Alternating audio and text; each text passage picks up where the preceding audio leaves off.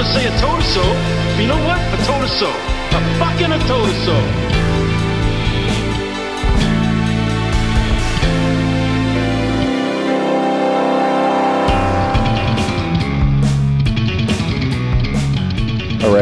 All right, fellas. I have a question, a very important question for you.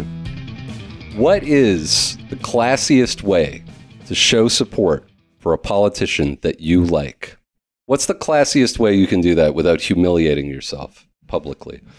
Photoshop yourself into photos where you're shaking hands and being friends with them and put it on the timeline. We're like, pleased to spend time with my good friend, Joe Biden. Yeah. I would say, I would say you should always drop like big things coming and suggest that they're going to make you they're going to give you some kind of position of authority, and then write a long notes app note when that eventually doesn't materialize, and then call them treacherous and suggest you're going to leave them in your wake. Okay, those are both pretty good, but the correct answer is posting feet. If you want to support a politician and you like the cut of their jib, what you got to do is you got to go online and you have to post as many feet pics as possible. I think you should do that for different parties. That you should have done that for the Libertarian Party. There should be a specific feet pic you can post to say that you like Jason Kenney. If you're really into BC NDP in particular, you should do something with a toe that everyone knows. This is a foot pic in support of old growth logging. Yeah, just post those big hippie hobbit toes. Big hairy toes. Come on, let's go. This is what the Athenians had in mind with direct democracy. Was democracy of feet pics. That's right. So I'm talking about this mainly because the weirdest thing happened on Canadian Twitter a couple of days ago. Basically, there was a National Post article by Sabrina Badeau criticizing Chrystia Freeland, friend of the podcast, for taking her shoes off during a meeting. And that prompted a wave of liberal wine moms posting pictures of their feet, with hashtags like "feet out for Freeland" or "solidarity in action." This is like that Nickelodeon guy, Dan Schneider, who got all those kids to send photos of their feet when he was just like, hey, if you like the show, just everyone use the hashtag, with this, and then put jelly on your feet and take pictures of it. That's pretty much it. I think the lady who wrote that article is a sicko. She was just trying to trap people into sending her feet pics. Yeah.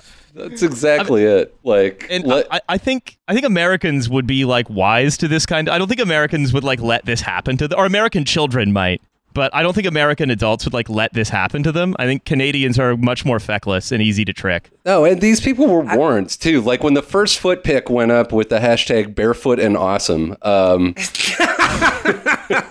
I mean, we've had the barefoot is legal movement here in America for a while, but I think because of that, people are educated to the fact that all feet people are sickos and that you should keep your little piggies off anything related to social media. Yeah, keep that shit wrapped up. I mean, so people were basically responding on the timeline, being very nice, saying, "Hey, maybe don't post pictures of your bare feet on the internet. I'm just saying, I can't tell you why, but just don't do it." And the response was basically you can't shut us down. We are strong. We support our strong girl boss prime minister. It was just fucking amazing. It's basically like someone going to, I don't know, invest in purchasing the Brooklyn Bridge or place an investment with Ponzi. You being like, no, you really have to not do this. You are doing something you do not fully understand. And being like, no, how dare you stand in the way of my future success? Out of my way. I'm off to post feet. Check out these piggies, baby. Ooh, triggered, are you? Triggered, yeah. you conservatives who hate a girl boss? One of the solidarity. Yeah. One of the biggest boosters too of this short-lived movement has a clothing line rather called Madam Premier. And I kind of went through their available stock, and one of the most cursed things they have is Hillary Clinton socks, where Hillary looks kind of like kind of like a cross between the existing Hillary Clinton we know and love and like a mutant frog. But then they're on socks, so you put them on their feet and the face kind of distorts even more. It's just cursed, absolutely it's all cursed. Stretched shit. out, yeah.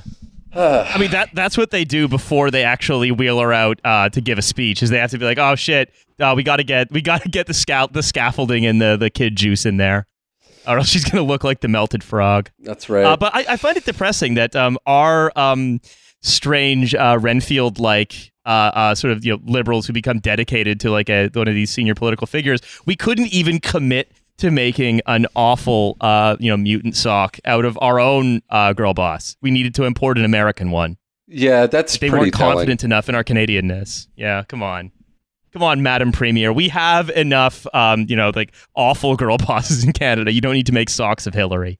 That's true. But okay, talking about Hillary and talking about big beautiful feet isn't the reason we have our guest on today. Of course, it's live from New York. Will Menaker, host of Chapo Trap House and Film Lover. Hello, Will. Cheers, everybody.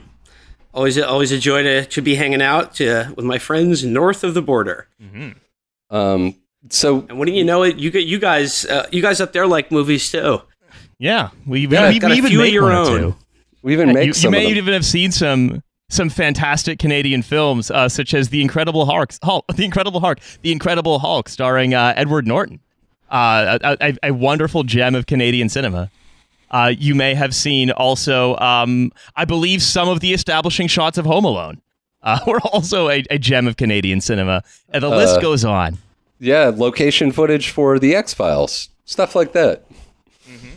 So most American TV shows. Rumble in the Bronx, one of the most credible New York films ever made, was I mean, it wasn't all filmed in the Bronx. There was a little bit of it that was in Vancouver, but they accurately rendered the culture and spirit of New York City and the Bronx so well that I'm going to let it pass. Mm-hmm.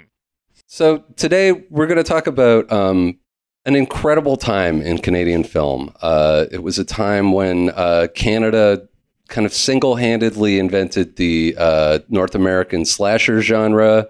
We saw the rise of the King, David Cronenberg, and dentists, businessmen, and doctors were funding everything from Death Wish knockoffs to stuff like Porky's. And what we're going to talk about is the history of Canadian tax shelter film.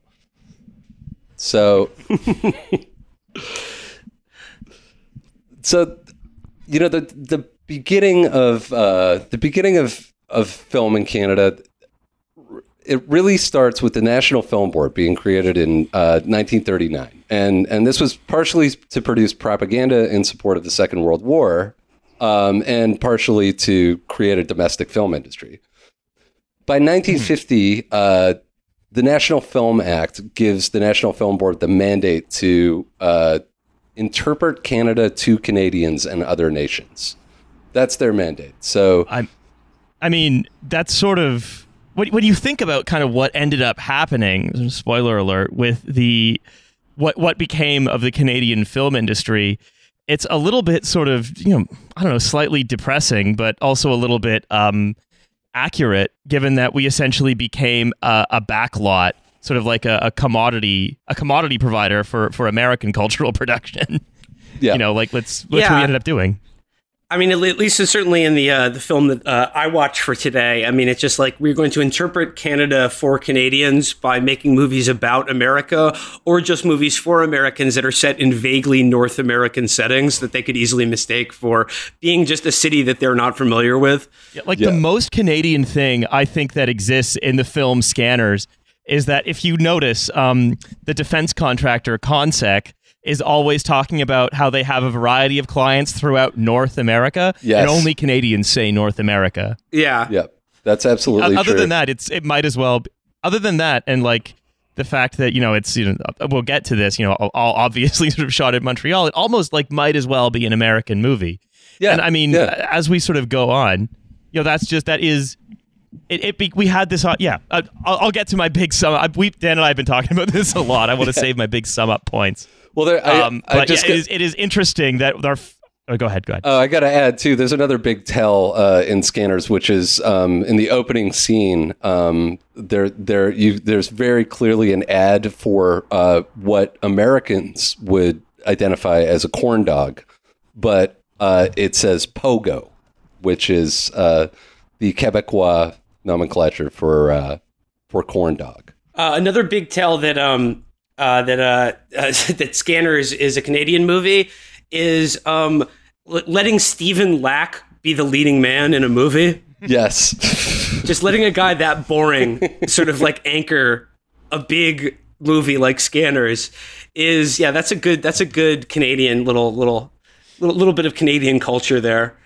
Oh yeah, so I was gonna say I'm gonna bring us up to Scanners with just a quick history of like how we got there, how we got to this incredible performance by Michael Ironsides, and like in the late 1950s, the National Film Board actually does some really good work. They produce really good cinema verite documentaries. They have a series called Candid Eye, which is totally worth checking out. And they also fund Larry Kent, who makes these amazing counterculture films like Bitter Ash and a film called High from 1967.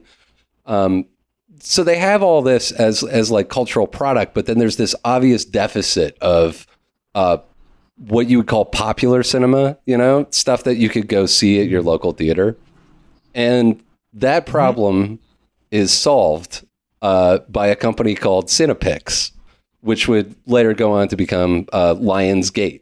They released, I think, Buffalo 66, stuff like that. But in the beginning, Cinepix was just a collection of theaters owned by John Dunning's father in Montreal. John Dunning's father passes away. He inherits this chain of theaters, and he brings on a man named Andre Link as a business advisor, whose first order of business is to realize that they, quote, can't really do any worse than the films that we have been importing from Europe. So they they were importing like extremely low budget softcore sleaze from what I feel like they were doing is they were importing the films that they watch in Seinfeld. Yes. They were importing Rochelle. Yeah.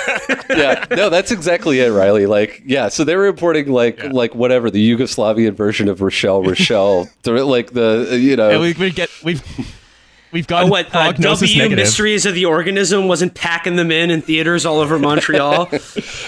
They're importing Jocic and so they decide, fuck this, we're going to make our own movie. And they make a movie called Valerie, which is a breezy softcore movie about a sex worker. Very low budget. But the brilliant thing that they do is they come up with a marketing scheme for it that is targeted. An extended universe like Avengers. Yes. And their marketing scheme is to tune in with the political landscape in Quebec at the time. And Valerie, the main character, is presented as the province of Quebec. Valerie is selling her body, just like Quebec is selling itself to the maudit anglais, the damned English. And it works. The film is a smash success. Dunning and Link go on to fund a movie called Death Weekend. They fund Shivers and 70 or 80 other films. But the way that they do this is they use this tax shelter scheme. And the tax shelter. Can I, Dan, before you go on, can I tell you something about Death Weekend? Yeah, please. Did you know that Death Weekend was illegal in the UK? Oh, is it part of the whole video? Oh, was it one of the video nasties? It was one of the video nasties. That's right. It was fully illegal to watch to enjoy some of Canada's finest cultural production in the UK for much of the middle of the 20th century. I think like My Bloody Valentine, which we'll talk about a little later, like briefly, also was on that list. I think a lot of these Canadian films ended up on the video nasty list. Yeah, because the UK is a country that hates fun. That's right. Why? Way to support the Commonwealth, United Kingdom. To be fair, that's around when they were starting to flirt with their satanic project of European integration. So I expect fully that we'll finally get Death Weekend back over here on British shores soon, and it will be it will still contain the best looking people in this entire place. Like, I would argue that the films that the UK were producing at the same time were just as disturbing as Death Weekend. Like, I don't know if anyone's seen Abigail's Party or like Nuts and any of the early Mike Leigh shit. Those are horror movies. Like, and the Meantime and Threads. That makes a cheery double feature. Yeah, totally. Or what is it? Scrubs? Wasn't there a film called Scrubs about like a boys' prison as well? I mean, come on. Yeah. That's just actually what happens in every school here. That's a documentary, man. So the tax shelter, we can thank tax lawyer Don Johnson for this golden age of Canadian film. He was working out of Montreal in the 1960s, and he made a discovery that would basically changed the course of the film industry here. He was putting together the financing for a Paul Ullman film called Act of the Heart, which I looked up, and it's another Seinfeld-ass film name. But it's a clergy-themed pot boiler set in Quebec, starring a young and handsome Donald Sutherland. And it is. I watched a couple minutes of it, and man, is it bad. But Johnson realized that Canada's tax rules included these little-used provisions that allowed investors to claim a 60% capital cost allowance deduction for funding qualifying film productions. So what this means is for every dollar... So, wait, Dan. Yeah. Are you saying that we had a producer's law? We had the producer's law? Yeah, yes. That's what it sounds like. Yeah, exactly. Yes, okay. This is the producer's clause. So for every dollar an investor puts into a qualifying film, they could reduce their taxable income by 60 cents, lowering their overall tax bill. So it would take a few years for people to catch on to this and for people to start widely exploiting it. But in 1974, the CCA got bumped up to 100%. So that meant you could write off the entire cost of a film.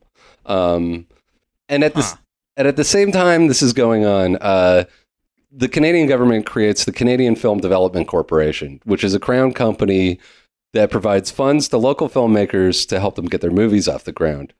So you've got what Scanners producer Pierre David calls the money tree. So it's a mix of private and public funds waiting to be plucked. And on one side, you're submitting arts grant applications, and on the other side, and this is from David as well, you're, quote, pitching a room full of dentists, businessmen, and lawyers who want to save on their taxes. I mean, this does sound like actually like the perfect model for cultural production, because I think honestly, like just funding exploitation films should be one of the only ways that you can shelter your assets from taxes. Yeah. I totally agree with because it's a genuine social good. Yeah. But also, right, like if you think about sort of, okay, well, there was this sort of gigantic sort of pool of public money and these sort of public incentives to dump sort of anyone who was earning over like, I don't know, $30,000 a year or whatever to just like dump a bunch of money into the production of whatever. Yeah, but that democratizes the role of being a movie producer. You know, like it shouldn't just be for fucking like the ultra wealthy and Hollywood sickos. It should be some dentists from Quebec or Ontario or whatever. Everyone deserves to be Don Simpson for 15 minutes. Yeah. Yeah, exactly. Yeah. And it's like you won't have access to Don Simpson's level of cocaine, but you'll get some pretty good blow. Yeah, like look, but you're still not trafficking. You're not still like trafficking in weight, but you can still get ounces, maybe. Yeah. Yeah, exactly.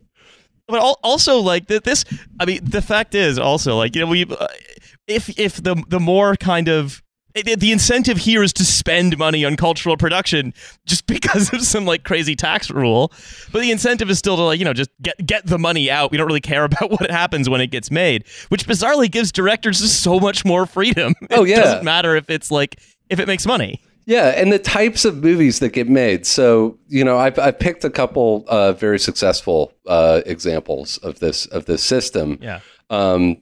So, the first one I thought of immediately was Black Christmas, which is a 1974 like proto slasher film starring Olivia Hussey, Margot Kidder, and John Saxon, and it's about a group of sorority sisters stalked and murdered by an obscene phone caller on Christmas.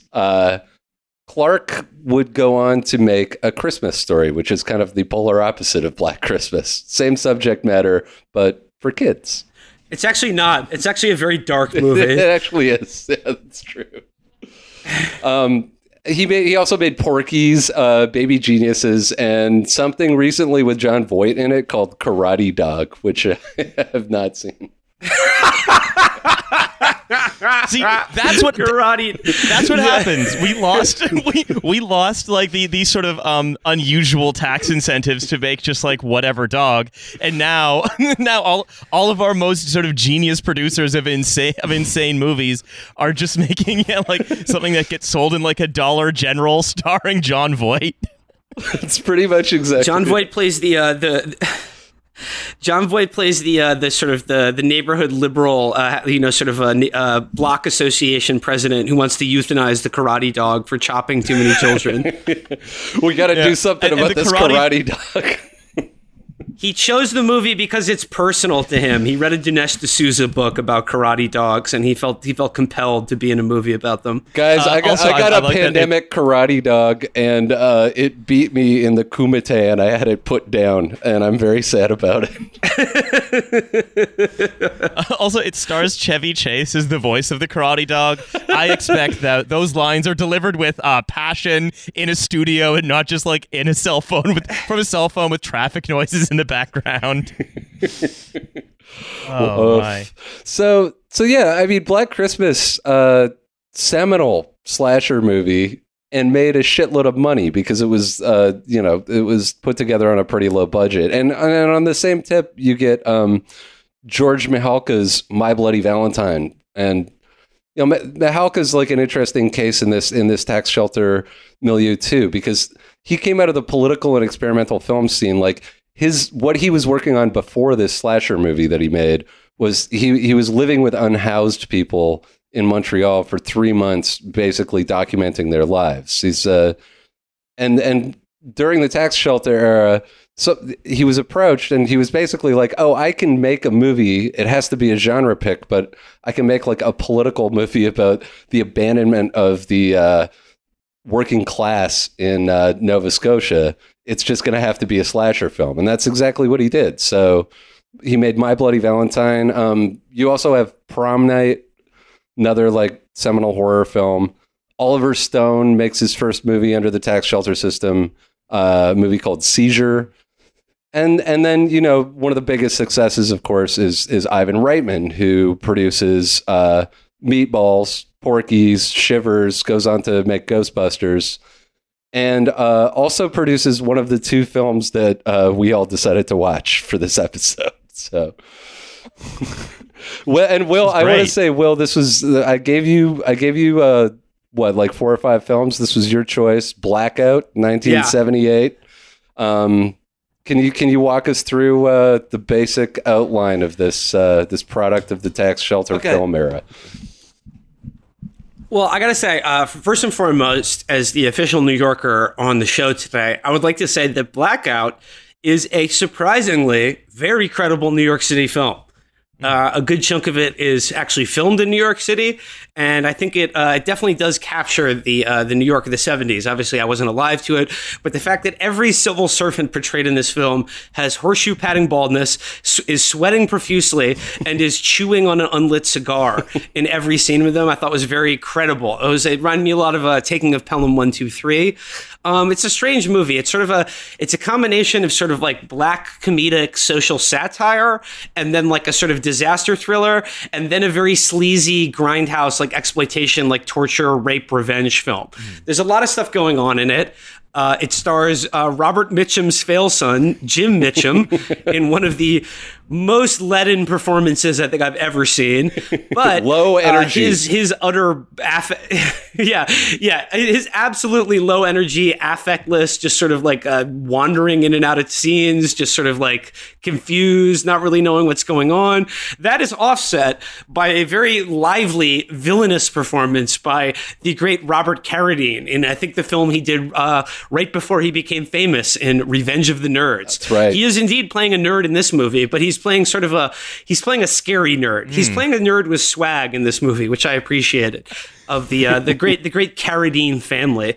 Well, he's playing a nerd with swag who loves to critique capitalism and terrorize the rich. That's right. Yeah. No, he is explicitly a left-wing domestic terrorist who has been waging a bombing campaign against corporate America, but also believes that the sick and weak have no business living in society. So. His political beliefs are a little confused. It was released in 1978. That's 2 years after the famous The Bronx is Burning incident and the big blackout that led New York to descend into near anarchy and looting and things of that nature. So the movie is very much a kind of urban exploitation film. But I got to say, it really did. It reminded me a lot of Cronenberg's first movie, Shivers, because most of it takes place in a fairly upscale apartment building. And what I thought was interesting about this movie from a Canadian perspective is, unlike American urban anarchy movies of a similar era, which tend to focus on the dregs of society and take place in squalid, bombed out neighborhoods in the Bronx, or just the urban poor. This movie is very much about similar to Shivers, is about the introduction of sort of foreign agents that precipitate a total breakdown in the social order and within just this sort of hermetically sealed universe of a fairly upscale Upper East Side apartment building. And to that end, because when I was going into the movie, I was expecting a much more of a Death Wish sort of movie where it's just very much about poverty and the scary urban criminals and just the streets of just muggings and just disastrous nightmare urban anarchy. But this movie introduces that concept to a very kind of polished middle class to upper middle class milieu that I enjoyed. It's basically about basically a blackout happens in New York City. A blackout happens as sort of similar to a sort of a mini Con Air. Mm-hmm. You've got 4 or 5 sort of uniquely sadistic and evil criminals being transported via paddy wagon to Rikers Island or criminal processing or something like that. They're being transferred, and then they're able to escape in the middle of a blackout, and they make their way to this apartment building and proceed to terrorize the residents of this building for a night of horror. But the one thing they are not planning on is police officer Jim Mitchum. Yeah, the man who just by their bad luck happened to have a bout of somnambulism and sleepwalked into the crime scene, where he began desultorily punching them occasionally. He accidentally stops them from doing crimes several times in this movie, through no deductive work of his own, just blunders into an apartment where they're terrorizing someone. It's incredible. And then the moment, I mean, what I also enjoy, the moment that he that one of the criminals sort of gets access to him, he immediately is tied up on a couch. Yep. So yeah, it's you got this like I said, this Con Air style all-star team of criminals, including the previously mentioned Robert Carradine, who's sort of the brains of the operation, is the left-wing terrorist who's when they're fucking with each other in the back of the paddy wagon, he's just why don't you direct your anger and violence towards the real enemy? They're sitting up there. I'm talking about the cops, folks. Yeah, don't punch. He's telling them not to punch down. In our evil capitalist society. It's you're punching down. In some ways, he was the first Bernie bro. Yeah, and then he's like, hey, well, here's this nice apartment building. Let's just rob all these people and take their money in a nice car so we can, make a quick getaway during this blackout. Then you got sort of the muscle Muscle of the gang, who's sort of the least sketched out character, but he's able to punch down locked doors. Then there's a firebug arsonist character who's sort of the wild card, and by wild card I mean he's clearly French Canadian or something like that. I don't know. He's played by Don Granberry, and his character is so fucking repellent. He's so good at doing this character. He's awful. He's also in Death Weekend in a pretty much identical role. Like, it's not quite as coded as this role, but that's weird, because he's like a sort of he's a guy that just sort of like looks like a guy with long hair. Like, I feel, I don't know how he sort of found himself being sort of typecast as like the sort of chortling psychopath. I just as an aside, as my hair grows longer and longer during the pandemic, every now and then I'll look at myself in the mirror and think, like, I'm becoming this type of guy, like in looks. I'm becoming like the hitchhiker in Texas Chainsaw Massacre. I'm becoming a Kopech, like. Yeah. Same, Dan. And then, of course, rounding out this all-star criminal lineup, you have the guy whose only crime that he likes committing is rape. And you better believe there's a long scene of him doing just exactly that in this movie. Very unpleasant. So it's like, there's a lot of... It's very unpleasant. There's a lot of wild, like, sort of tonal shifts in this movie. This one has got to be the hardest of them. And when I was... Just looking for stuff to read about this movie, I saw someone's plot summary of this movie, and they were describing the characters, and then they were like, it also features Belinda Montgomery, who you may remember as Don Johnson's ex-girlfriend from Miami Vice. Here, she's as beautiful as always. And like, her character in this movie is just rape victim. Yes. There's not much else to that character going on here. And if you want to talk about total shifts, like, what happens is these like brutal, sadistic crimes intercut with a Greek wedding that appears to be just sort of, carrying on despite the blackout. A giant Greek wedding is going on in this apartment building featuring character. Only comic relief was invited to this wedding. And I don't know if you guys clocked this, but the groom at the Greek wedding has one of the most dramatic unibrows I have ever seen. Yes. Ever. Yeah. And then he wasn't the only one. It was an entire wedding party of guys with unibrows. But the guy getting married is sort of it's Greek custom that, like, if you have the strongest band of hair on your head, then you get to choose your wife. Well, it's like a wolf pack thing. So, like, I had a strange reaction watching all the Greek wedding scenes because my wife is Macedonian, and once they introduced it as a Greek wedding, as the criminals got closer and closer to the Greek wedding, I started sympathizing with them. And I was like, yeah, let's go. Let's fucking go. Let's take back Thessaloniki. Let's do it. Also, I should also mention that another resident of the apartment building, another victim of this crime gang's evil blackout crimes, is, of course, played by the great Ray Milland, who you may remember from such films as Billy Wilder's The Lost Weekend and X, the man with X-ray eyes.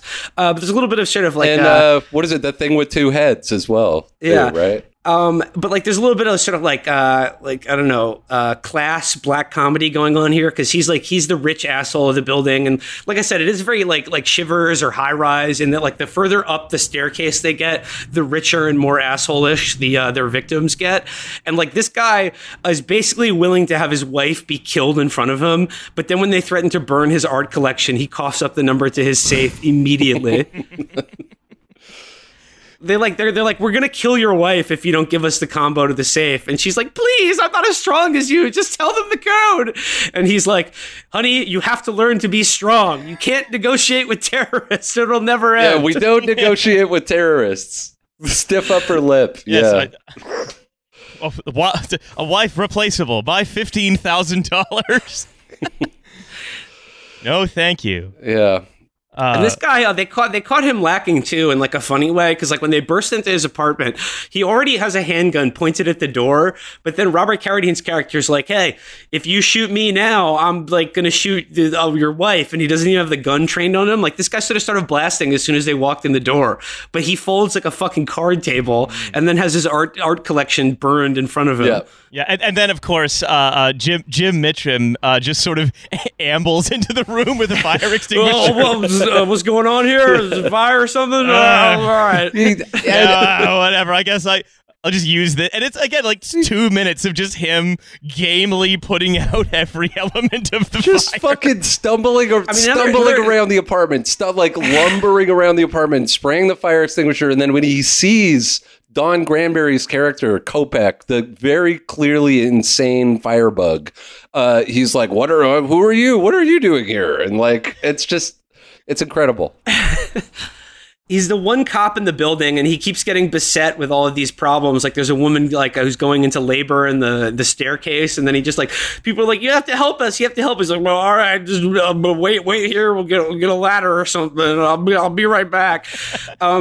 And just another element is performance and the portrayal of the NYPD in this movie. I don't know if it was like the late 70s or whatever, but like some of the biggest mustaches I've ever seen outside of a Tom of Finland drawing for men in uniform. Let's put it that way. Yeah. And the other funny thing is, like, Jim Mitchum is such a funny performance because, like, I'd never seen Jim Mitchum in a movie before, but he looks identical to his father, but has zero of the charisma or, like, style or, like, anything. He's just, like... ultimate knockoff brand Robert Mitchum. Yeah, he's with like absolutely none of the talent. He's like the pod person version of Mitchum, basically. Yeah, just devoid of charisma entirely. Well, yeah. If I may make a brief Mitchum digression, Please do. If we could start the Mitchum digression segment, I looked into sort of Robert Mitchum's other awful sons who never succeeded in anything. And Chris Mitchum is another one. And Chris Mitchum, he ran in 1998, 2012, and 2014 as a Republican for the California State Assembly in the in 98, and the House of Representatives in the 24th Congressional District in 2012 and 2014, attempting to unseat a Democratic, coming very close to unseating the Democratic incumbent named Lois Capps, who was named by a survey the nicest member of Congress in 2006. She's resting on her laurels. Yeah. Get her out of there. Get Chris Mitchum in there. We need some new blood in D.C. We need a guy who's drain the swamp. Mitchum's going to clean this place up. We need a guy he should make James Mitchum his chief of staff, just blundering into and out of rooms, not knowing what appropriations subcommittee he's on. It'd be great. There's a really funny scene in the opening scene of Blackout where like it's like before Jim Mitchum is a cop, it's like him and his wife are walking along the street and they see this old lady get mugged and like her handbag is grabbed by some street thug, and then he just like he does the Seagal style run, like the very awkward, like jerky style of sprinting, and he tries to chase down this mugger, and then runs square into like a fucking. He runs square into a bunch of suits being put into a store, and then immediately gives up. Yeah, and he's just like he gets flummoxed by a rack of blazers, and he's like, "Wow, man, what am I doing here?" And while he's on the ground, there's a very realistic performance by the guy wheeling the fucking blazer cart out, who's like, "What the fuck, man? I'm trying to do my fucking job here. Like, what are you doing?" Well, he's just like, I think he literally says, "I'm He's like rolling around in the suit fucking jackets and pants, and the guy's just going, "I'm working here. I gotta work here. What are you doing?" And he never identifies himself as a cop. He's just some random asshole who just barreled into this poor schmuck. To be fair, on Canal Street or whatever. At no point does the Jim Mitchum character, whatever his name in the film may be, actually identify himself as a cop. He's just I think he loses his jacket at some point, so he's just like blundering in and out of various rooms, just shooting people. Solving problems or making them worse. Yeah. It's funny because like Robert Carradine's first brilliant crime idea is to steal the uniform of like the guys driving the paddy wagon so that he pretends to be a cop to gain access to people's homes to rob and torture them. But I mean, he has the right idea. When you're dressed like a cop, you identify yourself as such. That's sort of how it works. So, yes. I mean, are we almost suggesting that the portrayal of New York as just it's a fundamentally like dysfunctional place, and no one is more dysfunctional than our hero, really. Yeah, that's why I think it's a credible depiction of New York City. Yeah. Do you remember there's also like the great building of tension moment where Jim Mitchum, having been effortlessly kidnapped and hogtied by Robert Carradine, is hooked up to like some wires that as soon as the power goes back on, we think saving the city from its plight at the hands of the Blackout gang will in fact electrocute him in a again a very cool scene, I think. Yeah. 2 thumbs up to that scene. 2 thumbs up to that scene. What's your final verdict on Blackout? I thought it was pretty good. I mean, honestly, like I was entertained by it. It had that good kind of like sleazy exploitation film quality to it. There were parts of it that were pretty funny, and like I like any movie that's kind of like a keyhole glimpse of like the apocalypse or just like the unraveling of society. And an apartment building is like a great vehicle for that. You know, there was another. I mean, this is incredibly off topic, but one of my favorite of the Dead. I think probably one of my preferred of the Dead movies, Land of the Dead, is kind of the same thing. Just an apocalypse, but through the perspective of like the last luxury apartment building in America as it gets slowly overtaken by zombies, just because they wouldn't give John Leguizamo an apartment. Yes, yeah, that's pretty much. They wouldn't let him in on the condo association. So the class warfare in Land of the Dead begins afresh. Just one last thing about Blackout. It has a great death scene when Robert Carradine dies at the end. He like tries to get away in a car, and like it's just one of those random movie things where a car like crashes and then immediately explodes, and he's like on fire. He's running towards Jim Mitchum on fire, and his last words are, "I'll kill you, you bastard!" Right before the flames just fully engulf him, and he just falls down in a pile of ash. That kind of made it for me. Yeah. That scene kind of made it for me, and I half expected Mitchum to just unload into his flaming corpse, you know, like, but. See, that was a Canadian touch. It was just a little polite. If in America, he would have said a one-liner and then dumped a clip into like his ashen body. So it was just a little polite. Yeah. It was just like, look, he's a bad guy, but that's the Canadian a harsh way for anyone to go. Yeah, yeah, for sure. You don't get the tax break if you're too mean about the film. That's right. Which is funny because there's a lot of astonishing acts of cruelty in this movie, like when Robert Carradine just shuts off that guy's breathing device right before he leaves the apartment for no reason. Or just murdering a magician in front of his dog. Oh, that was terrible. Poor French magician and his dog. Oh, man, if they had killed the dog, that would have been too much for me. Yeah. Well, they're not Slate. Not Slate columnists. Will they have morals? Yeah, exactly. The last thing about, I mean, we've been done like 4 last things about Blackout. It's just there are so many things about this movie. Is that one of my biggest like pet peeves in film is when a character will be telegraphed to be a character is shown to be very good at what they're doing by being telegraphing how bored they are with something exciting going on around them.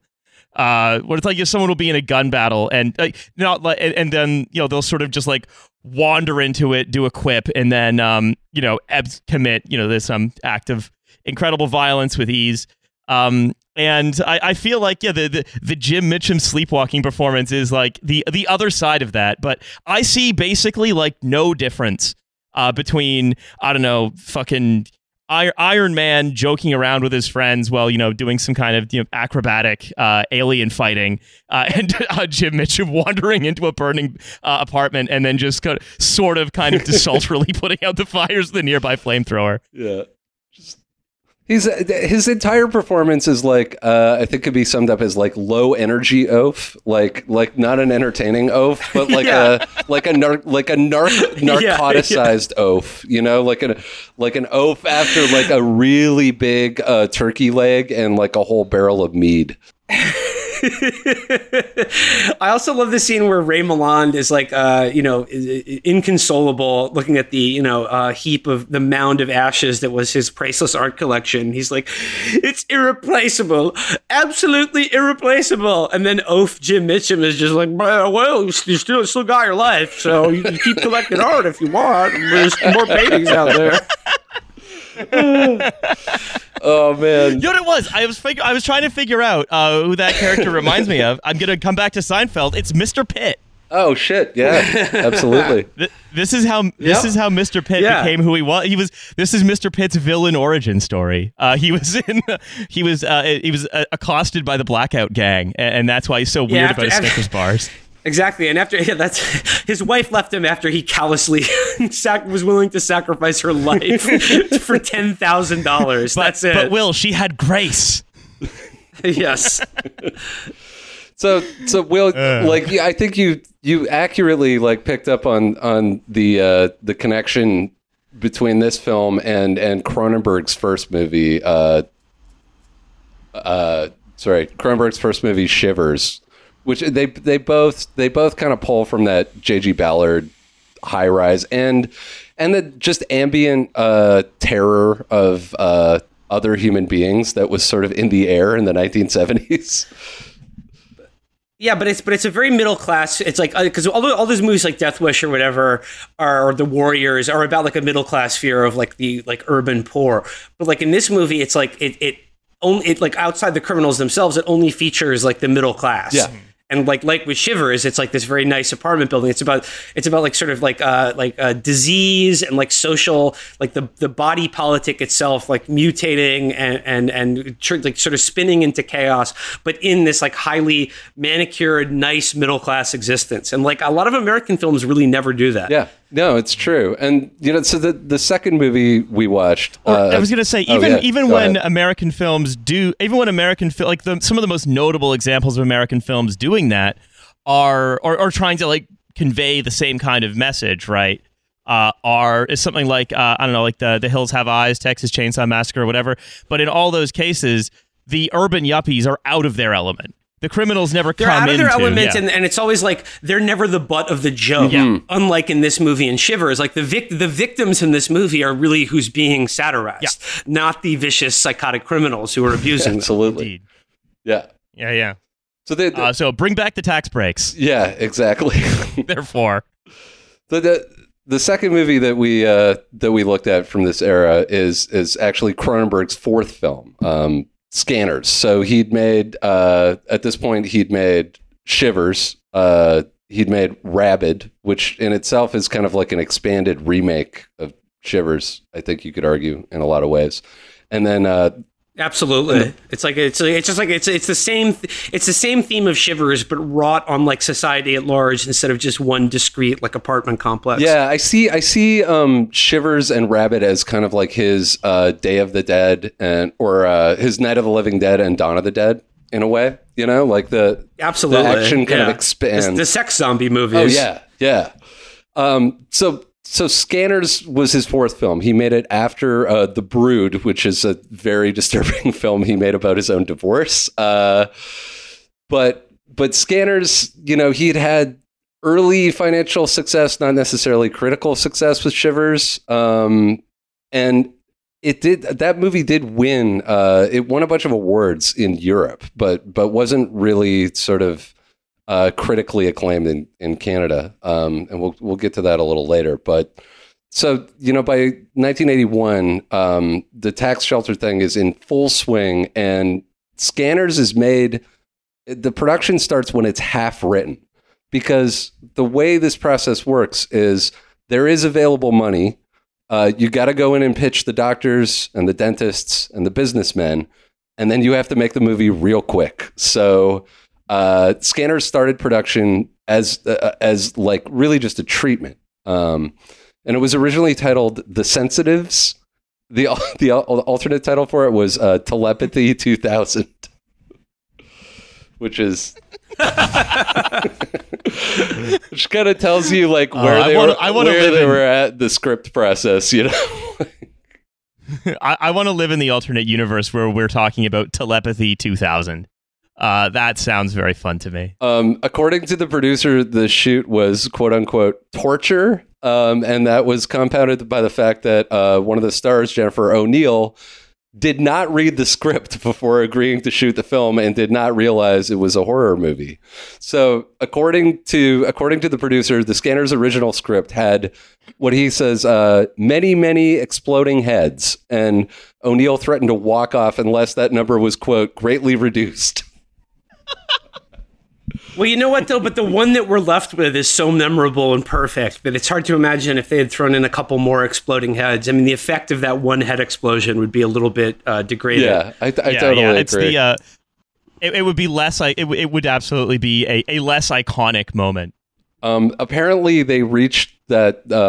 They figured out how to get the exploding head just right by taking months of practice work at a unheated Montreal warehouse, and the final key was this really frustrated practical effects technician just put a shotgun underneath the prosthetic and pulled the trigger, and they were like, "Aha!" That's awesome. It works so beautifully. So, Will, do you want to walk us through Scanners? Well, I mean, Scanners is man, it's like if only like the nation of Panama could just exist to mint future David Cronenbergs, I'd have no problem with their tax shelter policy.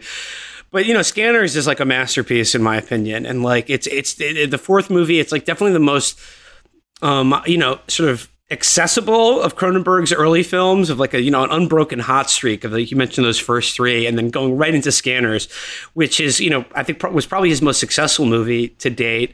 But like I honestly rewatching it really reminds, like it has all the makings of like a proto superhero film. Oh, like, yeah. The Scanners really are kind of superheroes, but because it's Cronenberg, it has like the same kind of. It's some kind of like a sort of adolescent power fantasy where like, you're just this like loser nobody like Stephen Lack. And then you realize like, oh, wait a second, I'm a scanner and I can do it all. Mm-hmm. I can do it all with my brain.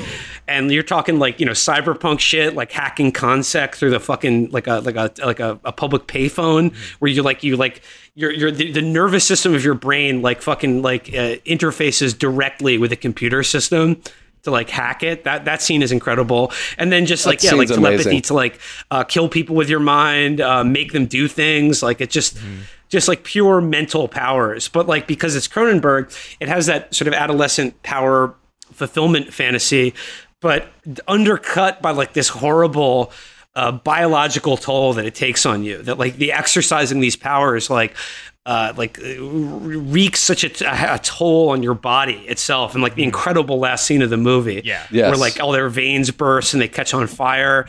It's just it's really creepy, like inhuman thing where like the exercise of these powers doesn't come with like cost free, so that's what I really enjoy about Scanners. And like the other thing we mentioned in the earlier, this kind of vague feel of like North America, where like if you're an American watching this movie, like everyone appears as American, like you could believe they're American, but because it's filmed in Montreal, it has this like weird like otherworldly quality to it. Like it's not Europe, but it's not quite America either, and it has this weird kind of like sort of like uncanny valley effect in terms of like the environment that it depicts. I was going to say like a lot of those shots, like especially the phone hacking scene is. There's this area outside of downtown Montreal on the way to the airport that still looks like that. And Cronenberg did such a good job of sort of capturing this Billardian, like mixed use industrial business netherworld of office parks and techno parks. Like every time I drive by there, I can only think of Cronenberg, like he really captured it better than anyone else. It's this contrast like in Shivers between this like very sterile kind of modern architecture and interiors with like the disgusting, the fluids and inner workings of like the meat factory that is the human body, like exploding itself or inverting itself or just spilling out into the world. Yes. I mean, you talk of Montreal, but even there's less Toronto in it. There is still some sort of bits that like the meeting between Revik and the security chief that takes place in a station in the Toronto subway that was built like for a mall. And that it also looks exactly like that still today. Like you can walk through that subway station and it is identical. But I think I wonder, right, again, like talking of these sort of, almost like, grotesque sort of peri-urban environments, shopping malls, business parks. I wonder if it's sort of no coincidence as well, like that he was like, yes, we're going to pick the subway station built for the mall as where the two meet and cook up their sort of evil plan. So yeah, essentially, like, Scanners is kind of a superhero movie. It's about a guy who discovers that he has sort of superhuman powers and abilities, called scanning, which is like, it's a highly powerful form of telepathy that if you master, it gives you basically limitless control over other human beings. But of course, there are other scanners. And, the main character, Stephen Lack, is inducted into the world of being a scanner by, this sort of shady pseudo-government scientist played by the great Patrick McGowan. Yes. And then, of course, but they're like the scanners, the abilities of scanners and the existence of them are sort of known and controlled by this, shady, semi-private public defense contractor called CONSEC.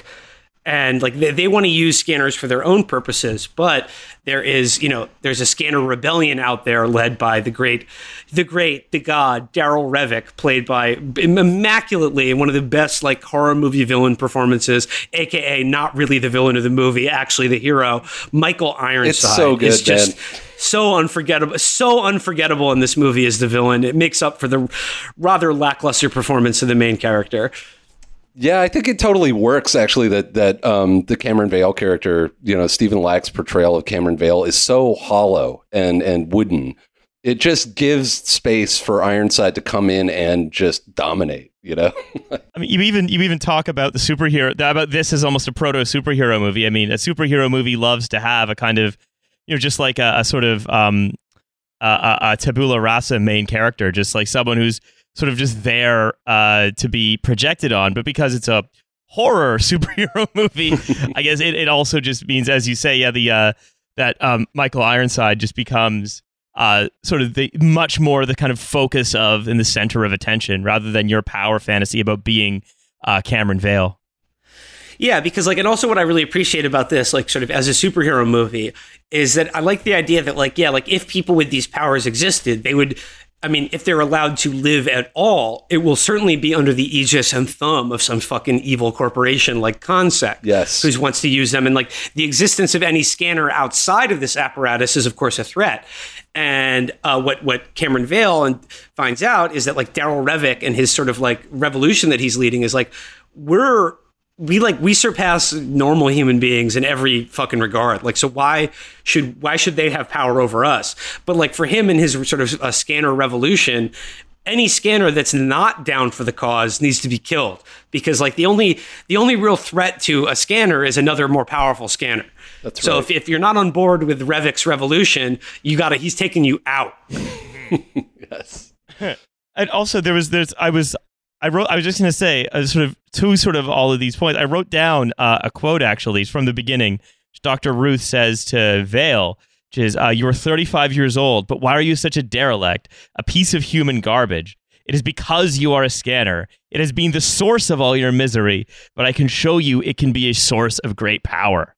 And again, that really seems to be speaking to, again, these very same, these, not just the power fantasy as well, but the the power dynamic as it's eventually played out between, Revick and Vale, where they're sort of burning each other up, where it burns him up, they all burn because of this this great power, because it stays a source of misery in effect. I don't know. I gotta say, I really appreciated this film. Yeah. Scanners is it's a masterpiece. This is a five-bagger for me. This is one of the best horror, action, sci-fi movies. It's a sort of a blend of all three of those genres. But man, oh man, does it fucking hit! Yeah, and it's you could feel him gearing up for Videodrome in this film too. And watching it for the fourth or fifth time now, when I watched it recently, one thing that struck me was, it's definitely informed by all the revelations about MK Ultra that were coming out in Montreal at that time.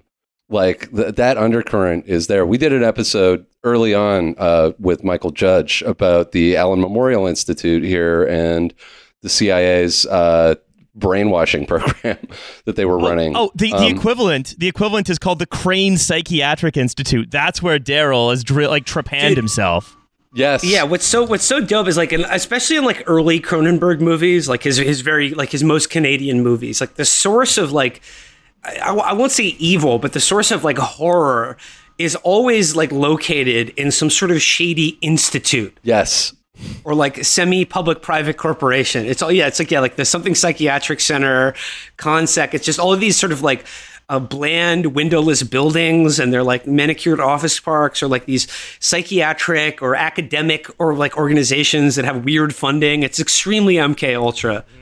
I almost want to ask, in that it's sort of in the context of all of this, then, I mean, because you also have the hippie scanners, right? You have the you have on the what you have the government control or government adjacent Consec with its manicured office buildings. You have the you might say violent revolutionary in the form of Revok, but then you have the in the form of what's his name, Ben Pierce.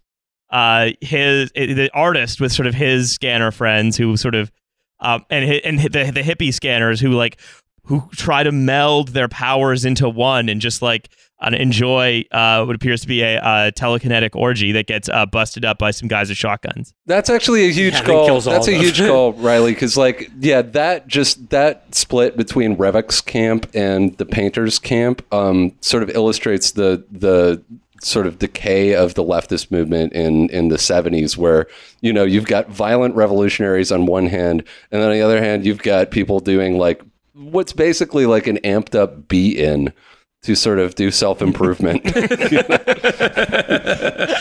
And of course, Riley, in Cronenberg's lens, the hippies are punished by, you know, they're all basically murdered. They're wiped out. They're liquidated. You mentioned...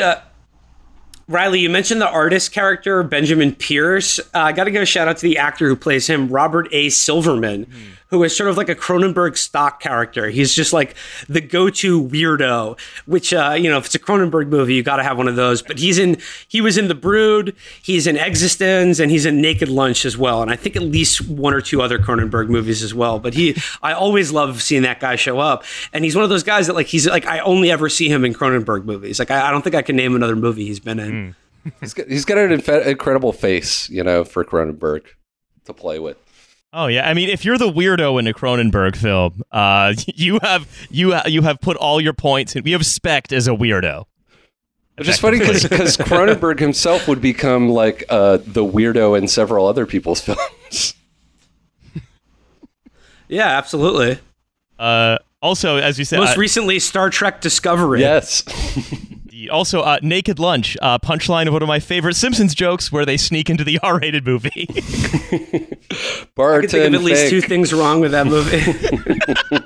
Yeah. But I digress. So, Scanners, we could all agree, Scanners, great success, amazing product of this tax shelter system. Just like, for me, 10 out of 10, would watch again. Yeah. You are the Scanners. You are the lock of the week from the Bottleman. You heard it here first. But you know, so like, not everyone domestically was in love with David Cronenberg's nihilistic vision of the future present. And Dan, one of you suggesting to me that some kind of Ontario-based sort of social milieu might not have appreciated having its monocle dropped into a bowl of soup? Hard to believe, but yes, that's exactly what I'm saying. So that an early and vocal critic of Cronenberg was this Canadian journalist, Robert Fulford, who's been described as, quote, on the more conservative side of the liberal spectrum, which is very, very true. He's written a bunch of books. More than a few of them are about the city of Toronto. And in the 1970s, he was the editor-in-chief of a general interest magazine called Saturday Night, where he cowardly wrote film criticism under a pseudonym, Marshall Delaney. And in 1975, writing as Delaney, he published a full frontal attack on Cronenberg's first film, on Shivers, which we talked about. The article was titled, "You Should Know How Bad This Movie Is. After All, You Paid for It." Oh boy! And I found this article.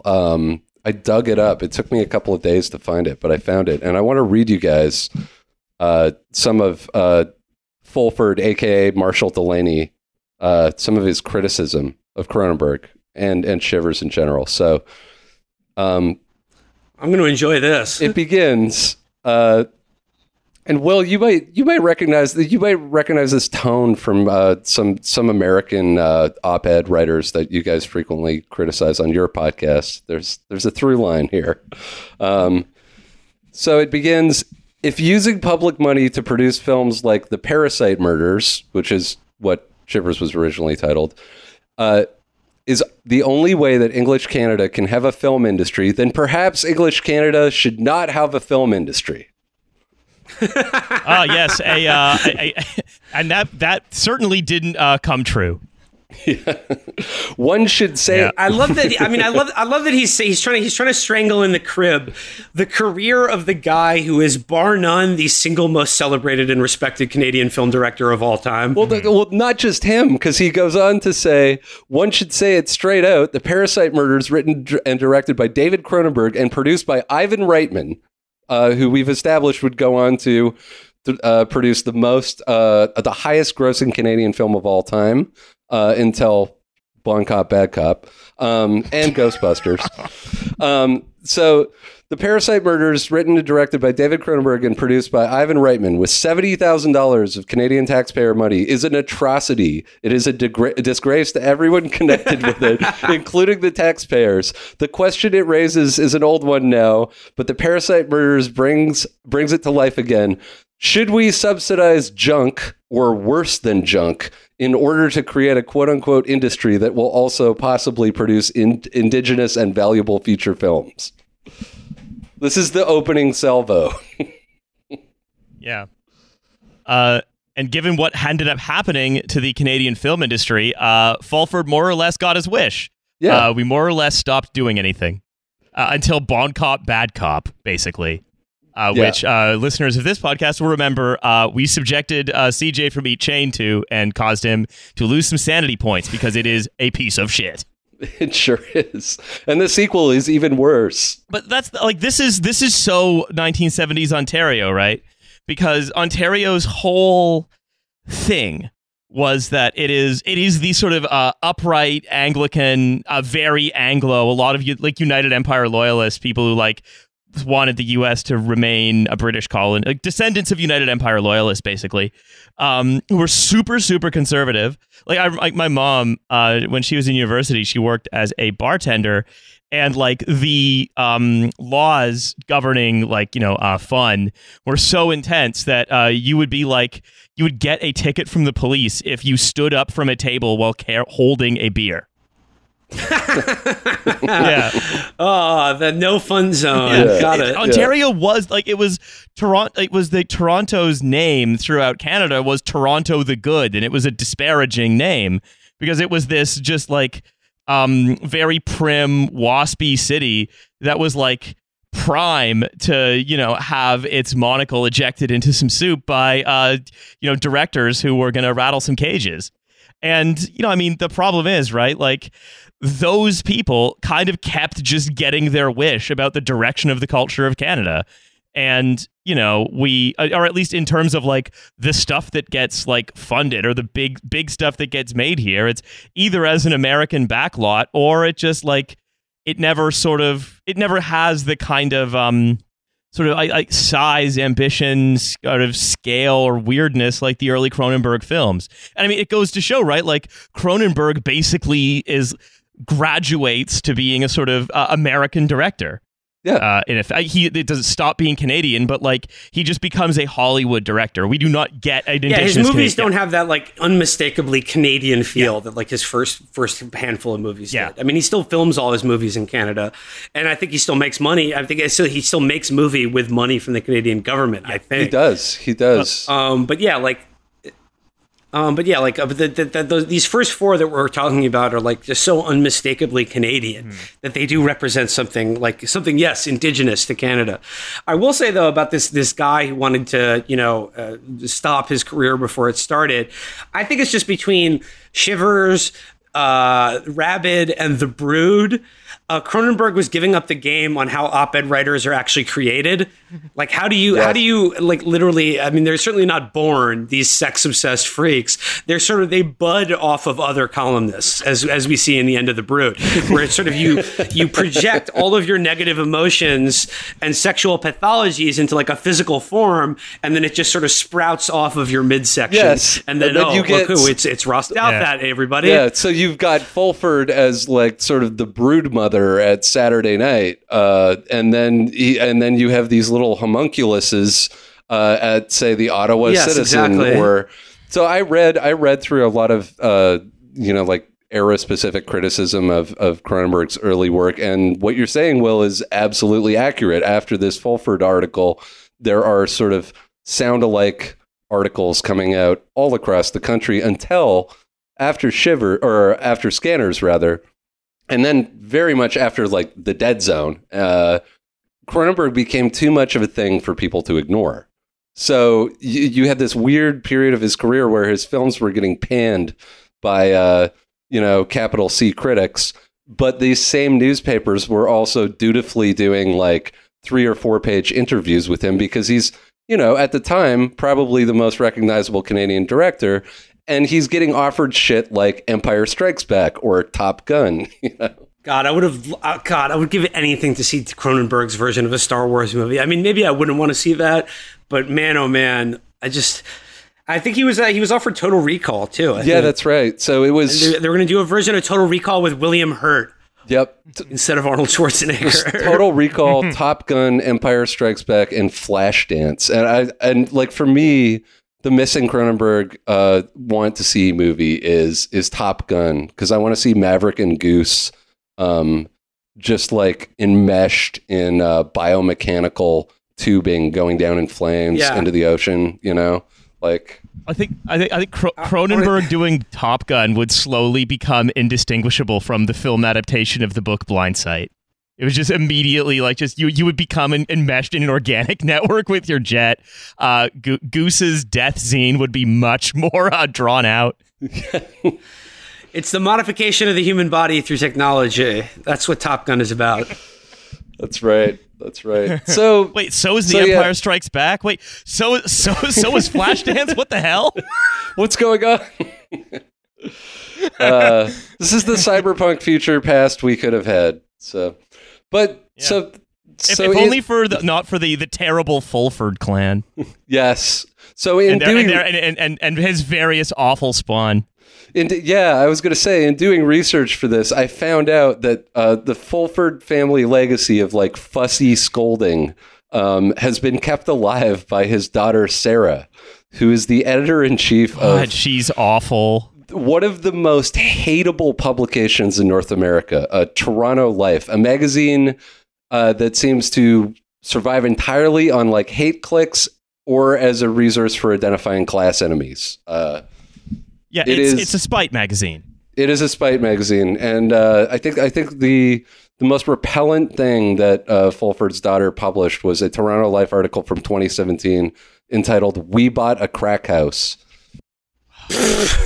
I don't know if this one made it sound. Again, I feel like a lot of our awful columnists could really make it big if Americans would just like pay attention to them. But the problem is, like, if Americans read "We Bought a Crack House" by Sarah Fulford, then like she would just become an American op-ed columnist, and then it would fall to Canadians to point out that actually she's Canadian.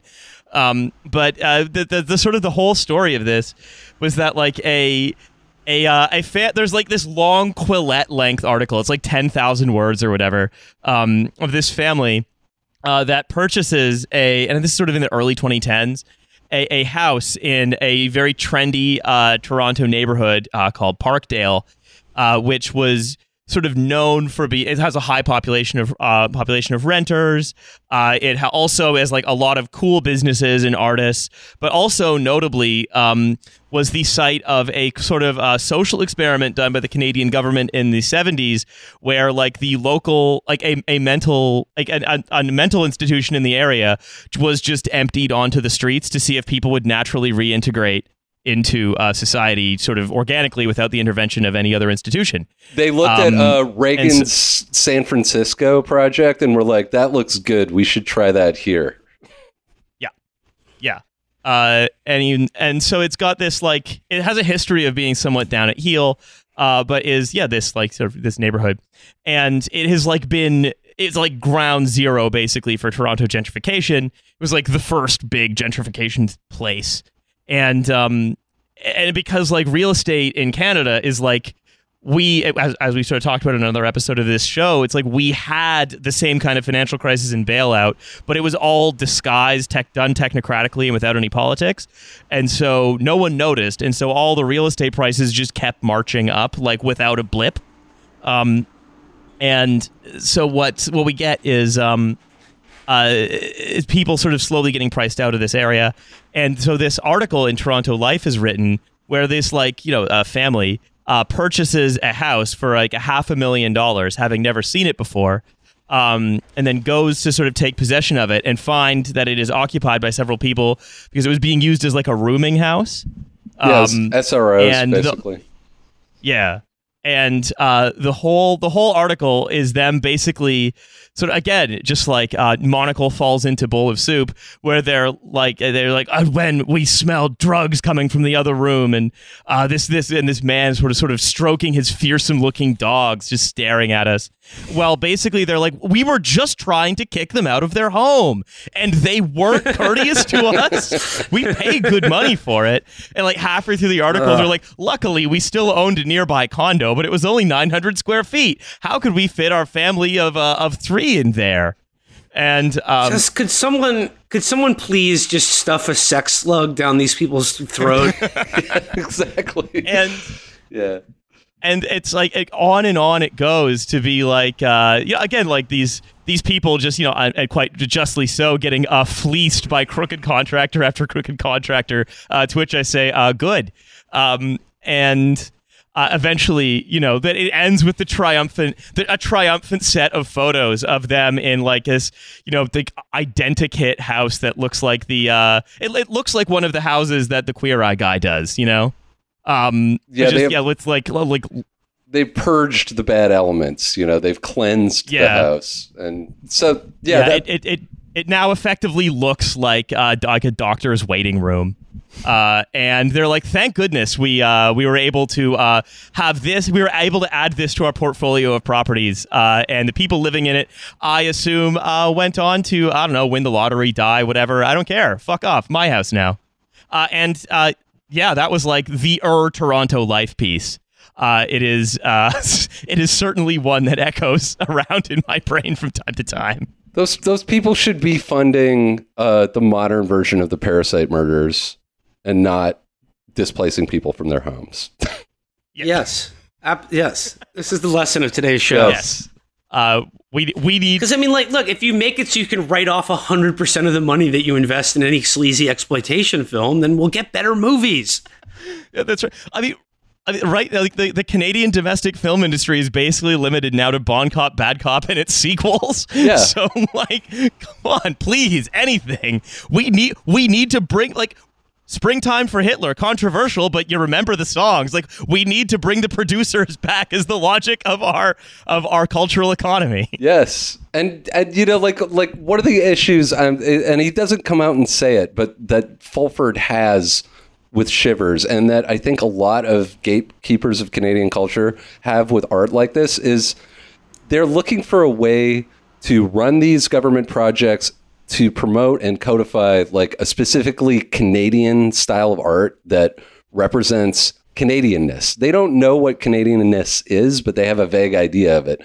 And no one does. Nobody does, because it's a fake ass country. And when least of all Canadians. Yes, and when what happens is by accident, Canada invents the slasher film genre, or in the case of Cronenberg, an entire genre of horror.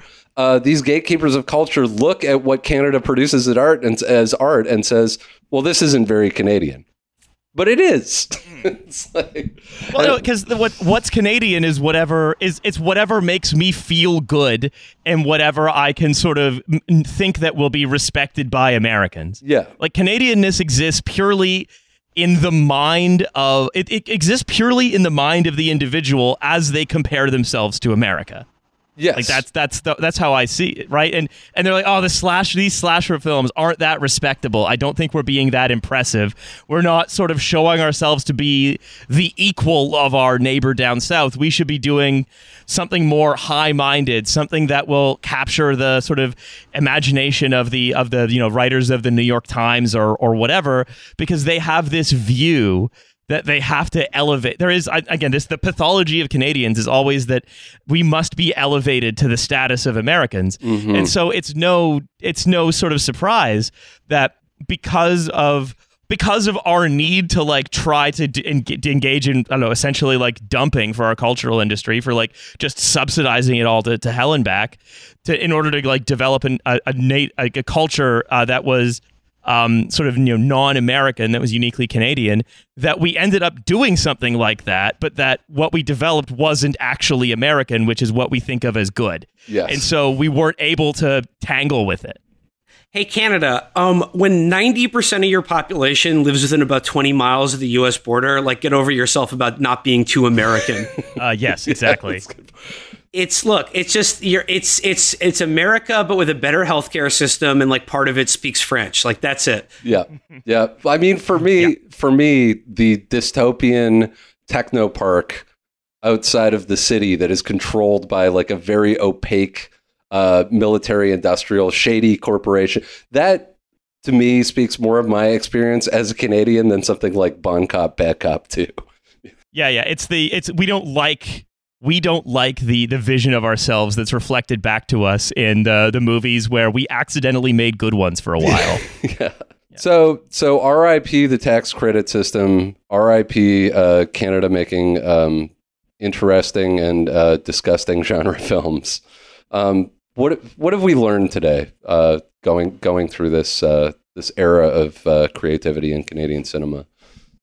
Well, I mean, like, just to reiterate my point, like, Panama, the country, should just be a filmmaking country now. And like, it can be a tax haven, but you can only get the tax haven status if you invest a good part of the money that you're seeking to shield from the U.S. government in producing genre exploitation films. And like, I think, like, if you're a rich person, like at least that money that you're not paying in taxes will go to create something that because it is just a tax write-off, and like it doesn't really matter whether it makes money or not. And in fact, it'd be preferable if it didn't make money, because then you'd be on the hook for that money to the government. You like, that is how good movies get made. Yeah. And like, I think like that mix of like just sort of people seeking to avoid taxes and just direct government subsidy is a good model for cultural production. Like for instance, like in the UK, oftentimes you'll see like before a movie starts, it'll be like made with funds from the National Lottery Commission. Like in New York, we have a fucking lottery to pay for public schools. Like, that's how fucked up America is, that we're like imposing a secondary system of taxation on like the most poor and vulnerable in our society, just so that we can have like, I don't know, heat in public school buildings. Where it's like, in a functioning society, you could have things like the lottery pay for movies, things that are not totally essential to the maintenance of civilization, but are nonetheless, it's kind of hard to have a good society without producing good movies. So I think that the tax system that you're talking about provides a model to be copied. Yeah, and I think building on what Will is saying as well, there are right now a lot of the America's billionaires seem to be engaged in moronic spaceflight programs or multi-decade reputation washing schemes. I think we could all forgive Bill Gates for a lot more of his monopolism and stuff. And also the world would be a better place because he would try to stop like inventing a special kind of math for school kids to do if he would basically just take over for Cinepix and launder his reputation through the creation of genre exploitation films. I would think a lot more of him. Let's get Guillermo del Toro's At the Mountains of Madness off the ground with SpaceX money. Come on, let's go. Let's way more useful for humanity. All of the horrible, gruesome, almost unthinkable distortions of the human body are just going to be special effects, as opposed to in real life, which is what would happen if you tried to live in space.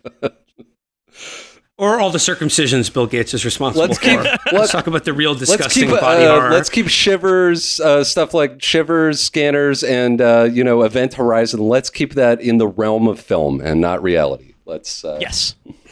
Yeah, absolutely. And like, if you're a billionaire, like, just get involved in making movies, because if you make a bad movie, it's like not the end of the world. Instead of like, getting involved in taking over the education system of the United States and the world. It's like sort of the stakes are just a little bit higher. And I would prefer it if you not have a say in how kids are educated or how medical care is dispersed. Exactly. Yeah. So if all of you if the Irving family is listening, we all would like you to please make the extended Scanners cinematic universe. Thank you. Yes, please. All right. Well, Will, thank you very much for joining us on this journey. Always a joy, and thanks for sharing Blackout with me, a film I surely would never have seen were it not for this podcast. Yeah, it has been. I too would never have seen Blackout. I'm also very grateful to Dan for coming up with this idea. So I also could have understood that there is not only one Mitchum in the acting game. Yeah. No, being introduced to the career of Mitchum Failson, Multiple Mitchums. Jim Mitchum. I'm seeing double here. 4 Mitchums. Well, thanks for listening, folks. This has been The Bottleman.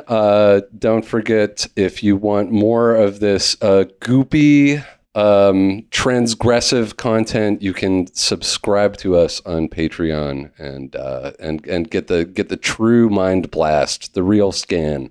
That's right. I think we should definitely just we should, in addition to watching Corner Gas and Bad CanCon, we should watch more genre exploitation films. I really enjoyed them. Yeah, I think we should do My Bloody Valentine next. It's fantastic. Yes, we will do My Bloody Valentine next, and we should do it on the Patreon. Will, thank you very much for taking the time out of your day to watch a couple of films and talk about them with us. I have had a blast. It's all I do. Indeed. And it's no work to me. And don't forget, we've got a Patreon, $7 Canadian a month for a second episode every week, which you can subscribe to, for which I'm sure we will be watching more genre exploitation films in the future, such as possibly Death Weekend. So, with all that being said, thank you very much, and we'll see you in a couple of days. Bye. Au revoir.